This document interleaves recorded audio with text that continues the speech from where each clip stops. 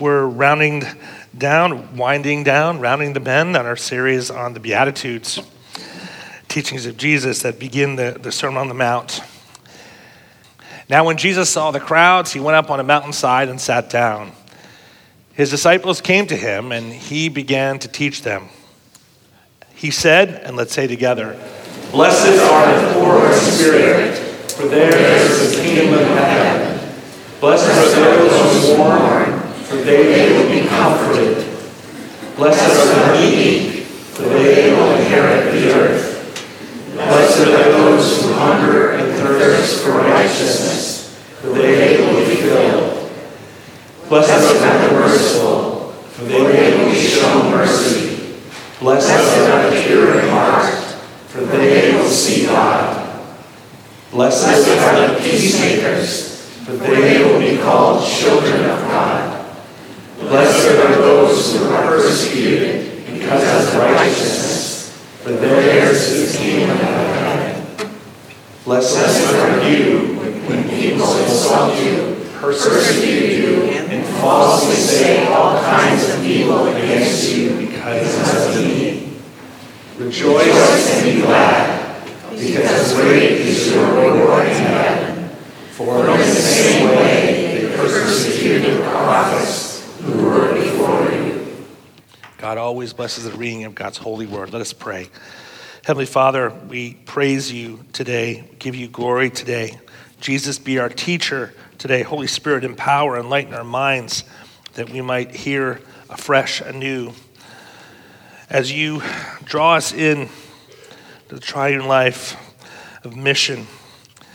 Life with you, Lord, turns the tables, flips our scripts, makes us think twice. Sometimes it's confusing, sometimes it's exhilarating, sometimes it's hard, sometimes it's joyful. We yield our hearts to you now by your Spirit. Impress upon us what you'd have each of us know and do and be in these moments. Come, Holy Spirit, may the words of my mouth and the meditations of all of our hearts be pure and acceptable in your sight, O Lord, our rock and our Redeemer. Amen. Well, Jesus does have this way of flipping the script, you know. He doesn't always say what the culture says. And there are some things in what we've been reading in the Beatitudes here that, they sync up pretty well with some things in culture. And other things, they completely flip it around. This one's kind of in between because peacemaking is kind of universally accepted. It's kind of hard to argue with peace, right? And yet at a visceral level, this is an anxious, angry time in our world, isn't it? It's anything but peaceful out there right now. So much anxious thinking, so much anxious relating, so much anxious planning, so much angry driving, so much angry posting, so much angry talking. The Greek word for peacemaker here is used only here in the New Testament, but the root word, eirene, is used at least 90 times in the New Testament. One helpful place to look for for the semantic field, the broad meaning of this idea of peace, is the Septuagint. This was a Greek translation of the Old Testament. So how does the Greek translation of the Old Testament use the word eirene? So when they got to the Hebrew word shalom, that's when they used the same word eirene. So the idea of shalom means peace, prosperity, success, welfare, friendliness, deliverance, salvation. The semantic field of the word is huge. The meaning is huge. It's a big, massive word, shalom. And it's eirene that the Greek scholars who translated the Hebrew Old Testament into Greek used for the word shalom. So this idea of eirene, being a peacemaker, has shalom in the background of it. So it's more than just stopping a fight to keep the peace.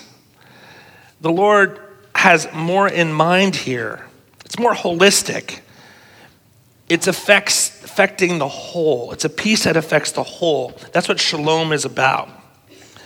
And notice here, as one commentator points out, besides the connection between eirene and peacemaking and the Hebrew idea of shalom, which really broadens the whole idea out, notice that Jesus does not merely say, blessed are the peaceful.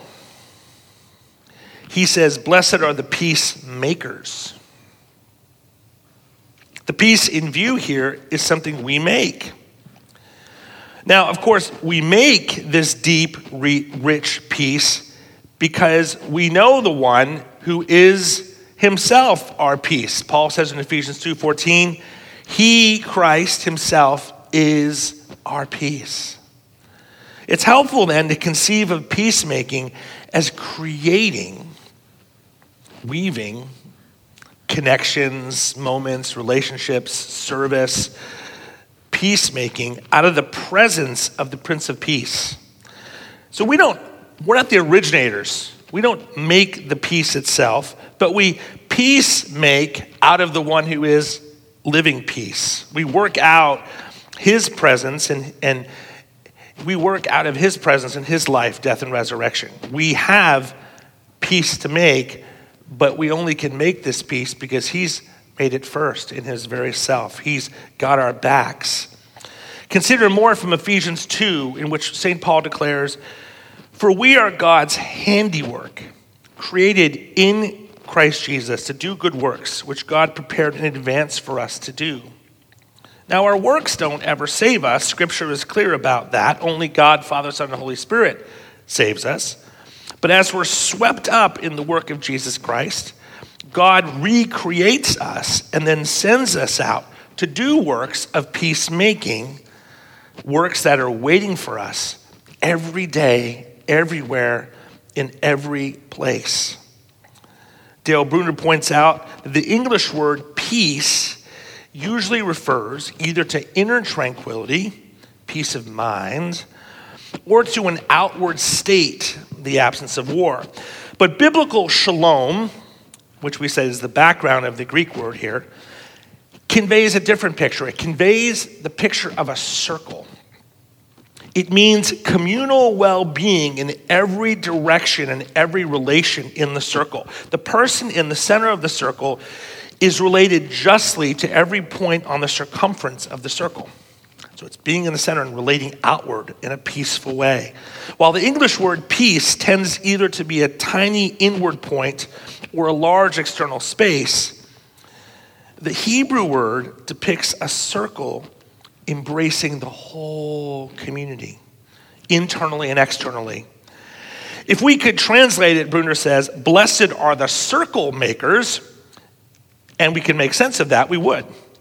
To bring peace in Scripture is to bring community. Peacemakers are reconcilers. One of my favorite examples of an attempt at public reconciliation was done by Frank Sinatra. Old Blue Eyes himself. You may remember, you can find this on the internet. It's on YouTube, and it's really cool.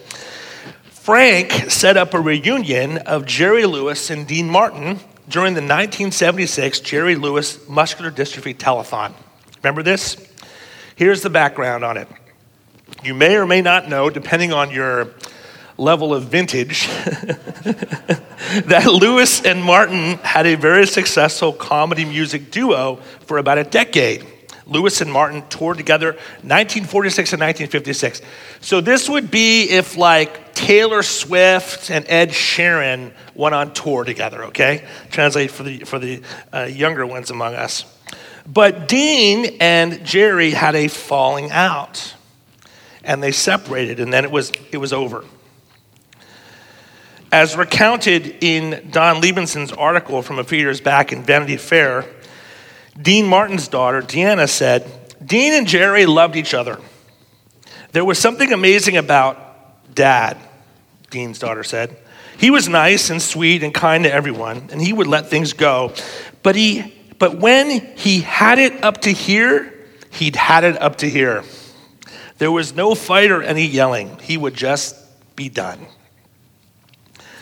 And so, as recounted in the article, an insurmountable abyss gradually grew between Dean Martin and Jerry Lewis. Imagine an abyss growing between Ed Sheeran and Taylor Swift, right? So it was up to Frank Sinatra, kind of like Beyonce, okay? I'm trying to translate here. It was up to Frank Sinatra to stage a reconciliation. Mark Rosano, Jerry Lewis's manager, said, "He's the only person who could have achieved something like that." No one in the Sinatra or Martin families was aware of his plan. "I was as surprised as everybody else," Nancy Sinatra said in an email. "My dad really knew how to keep a secret." Dean Martin's daughter, who has performed on the telethon, found out years later from the telethon co-host Ed McMahon that Frank had secreted Dean into Ed's dressing room. So Liebenson writes, the reunion set up like this. That evening, September 5th, 1976, Frank Sinatra had just performed live on the Jerry Lewis telethon instead of remote performing for the first time in over 20 years. Frank did his set and presented Jerry Lewis, with a couple of donations, including one for $5,000 on behalf of his grandchildren. "Listen," he told Jerry, I have a friend who loves what you do every year and who just wanted to come out. Could you send my friend out, please?" And then out walked Dean Martin, to raucous applause and to the utter shock of Jerry Lewis, who apparently hadn't seen or talked to him in 2 decades. Imagine that.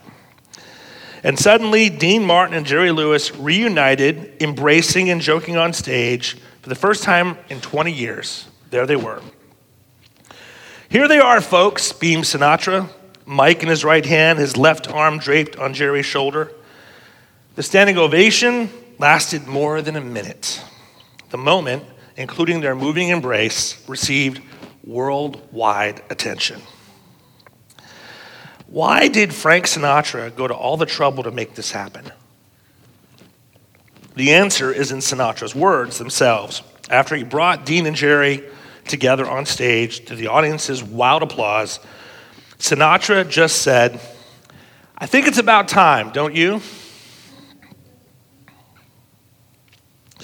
The gospel announcement isn't that different, really. It is about time for the peace that passes understanding, as St. Paul says, the peace that only the person and work of Jesus can bring, as he is the only one who can rescue humanity from our own insurmountable abyss between God and each other, to draw us back into the embrace of the triune God of grace and push us out toward connection with each other.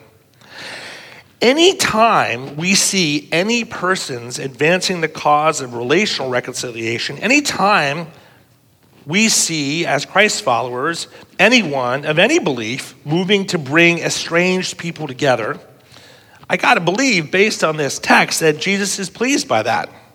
He is the peacemaker. He wants to bless peacemakers. And so we want to jump in on such efforts as Jesus promises to bless all peacemakers. Whether or not Sinatra was a confessing Christian, his work to bring Jerry and Dean back together was certainly pleasing to the Lord of the universe, whether Frank acknowledged him or not. Theologian George Hunsinger, writing in his book on the Beatitudes, declares, "All efforts to eliminate social cruelty, hostile division, and crying injustice, whether inside or outside the church, flow from the peace of Christ. Whether wittingly or unwittingly, and sometimes only obliquely, these efforts objectively attest to the peace of Christ, and they mediate it in some way to the world. While good works are insufficient to justify anyone before God," Frank was never going to earn his place with God by bringing Jerry and Dean back together, okay? "But anyone who makes peace between people certainly honors the God who justifies by grace. And when we join such efforts, we can invite the peacemakers to know the God who's a peacekeeper himself. A key part of our evangelism is to step alongside those who have a heart to make peace and to introduce them to the Prince of Peace." As I told a college student one time at Seattle Central Community College, I either told him or I said this about him, but I said, he has God's heart for peace, but he's missing God. That would be a tiring place to be, wouldn't it? To try to make peace without the peacemaker. That could crush you. I think it is Christ in me that has drawn me again and again to watch that video of peacemaking at the Jerry Lewis telethon. It draws me in. It is a moment of shalom. It's beautiful. You can Google it and check it out. What peacemaking moments draw you in? It's an important question. Christian scholar D.A. Carson points out, Jesus does not limit the peacemaking to only one kind, and neither will his disciples. In light of the gospel, Jesus himself is the supreme peacemaker, making peace between God and man and man and man. Our peacemaking will include the promulgation of that gospel. It must also extend to seeking all kinds of reconciliation. Instead of delighting in division, bitterness, strife, or some petty divide and conquer mentality, disciples of Jesus delight to make peace wherever possible. And Dr. Carson goes on to point out one more thing, that this beatitude must have shocked the zealots when Jesus preached it, because they had political passions that were inflamed at the time. They were mad at Rome. They were mad at being underfoot of the man, so to speak, with good reason. And yet Jesus says, blessed are the peacemakers. They might be like, what? Aren't we at war? It's a regular temptation for God's people to let anger over any given issue become our motivator. Even a legitimate point of debate, even anger that is justified, though, must never be allowed to displace our call to be peacemakers. The call is clear. We are to trust our Lord's blessing when we make peace more than we trust the impact of our anger to make change.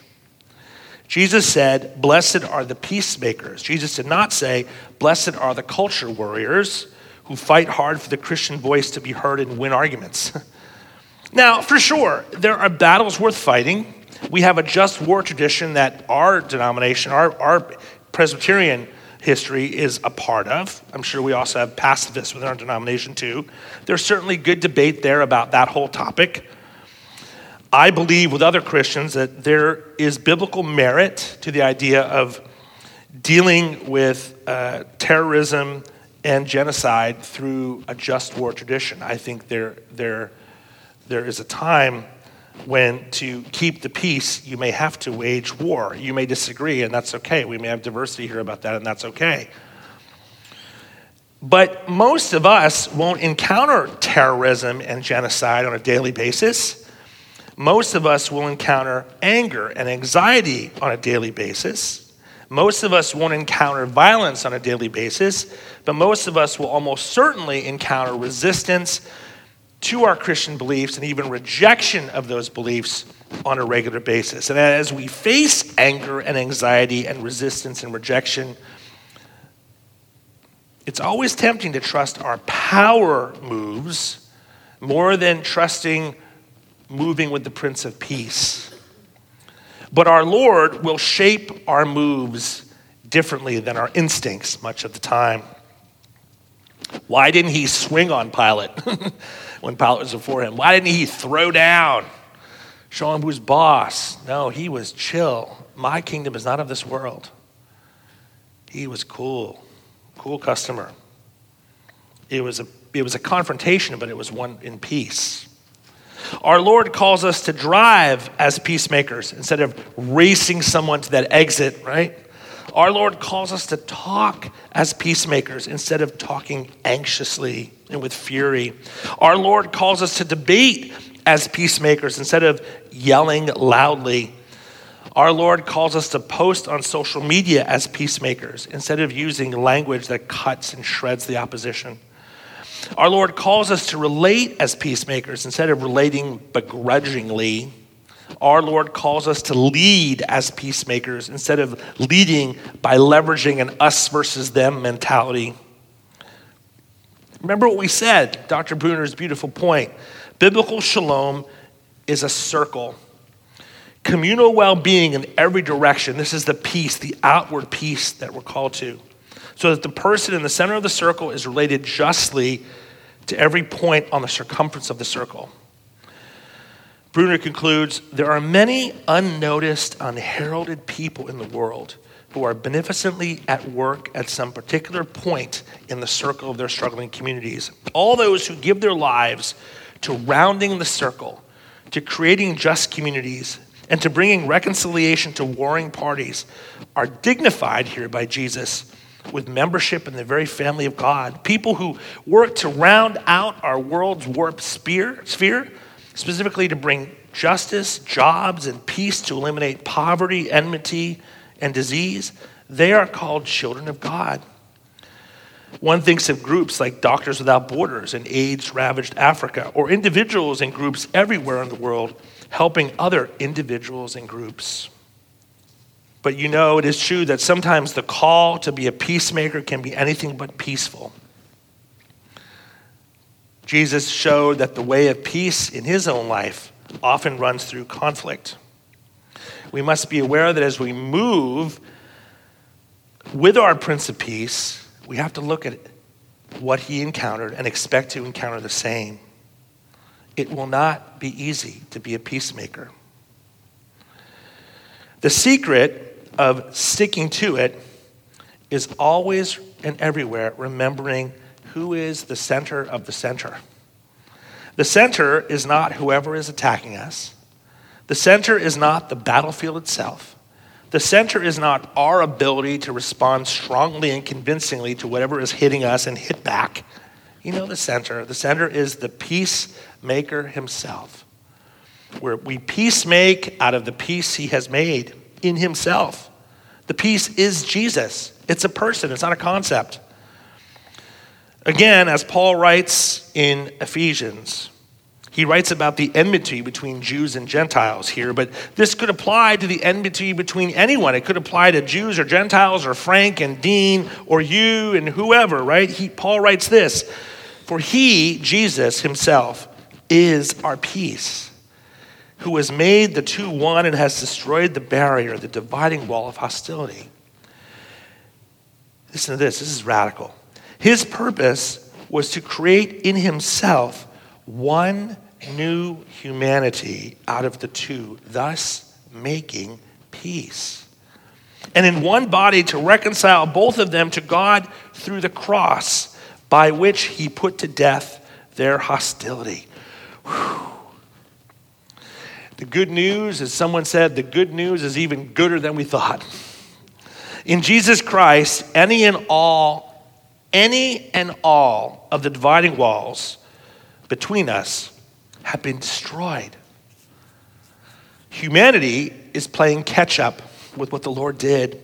And the church facilitates that catching up process, both internally and externally. Our peacemaking efforts live from this new reality that is established in Jesus and the radical claim it makes. You know the song, "Were you there when they crucified my Lord? Were you there when they crucified my Lord?" You and I were there. Our hostility, our sin was there, dying on the cross with Jesus. We were there. And this is what keeps us going.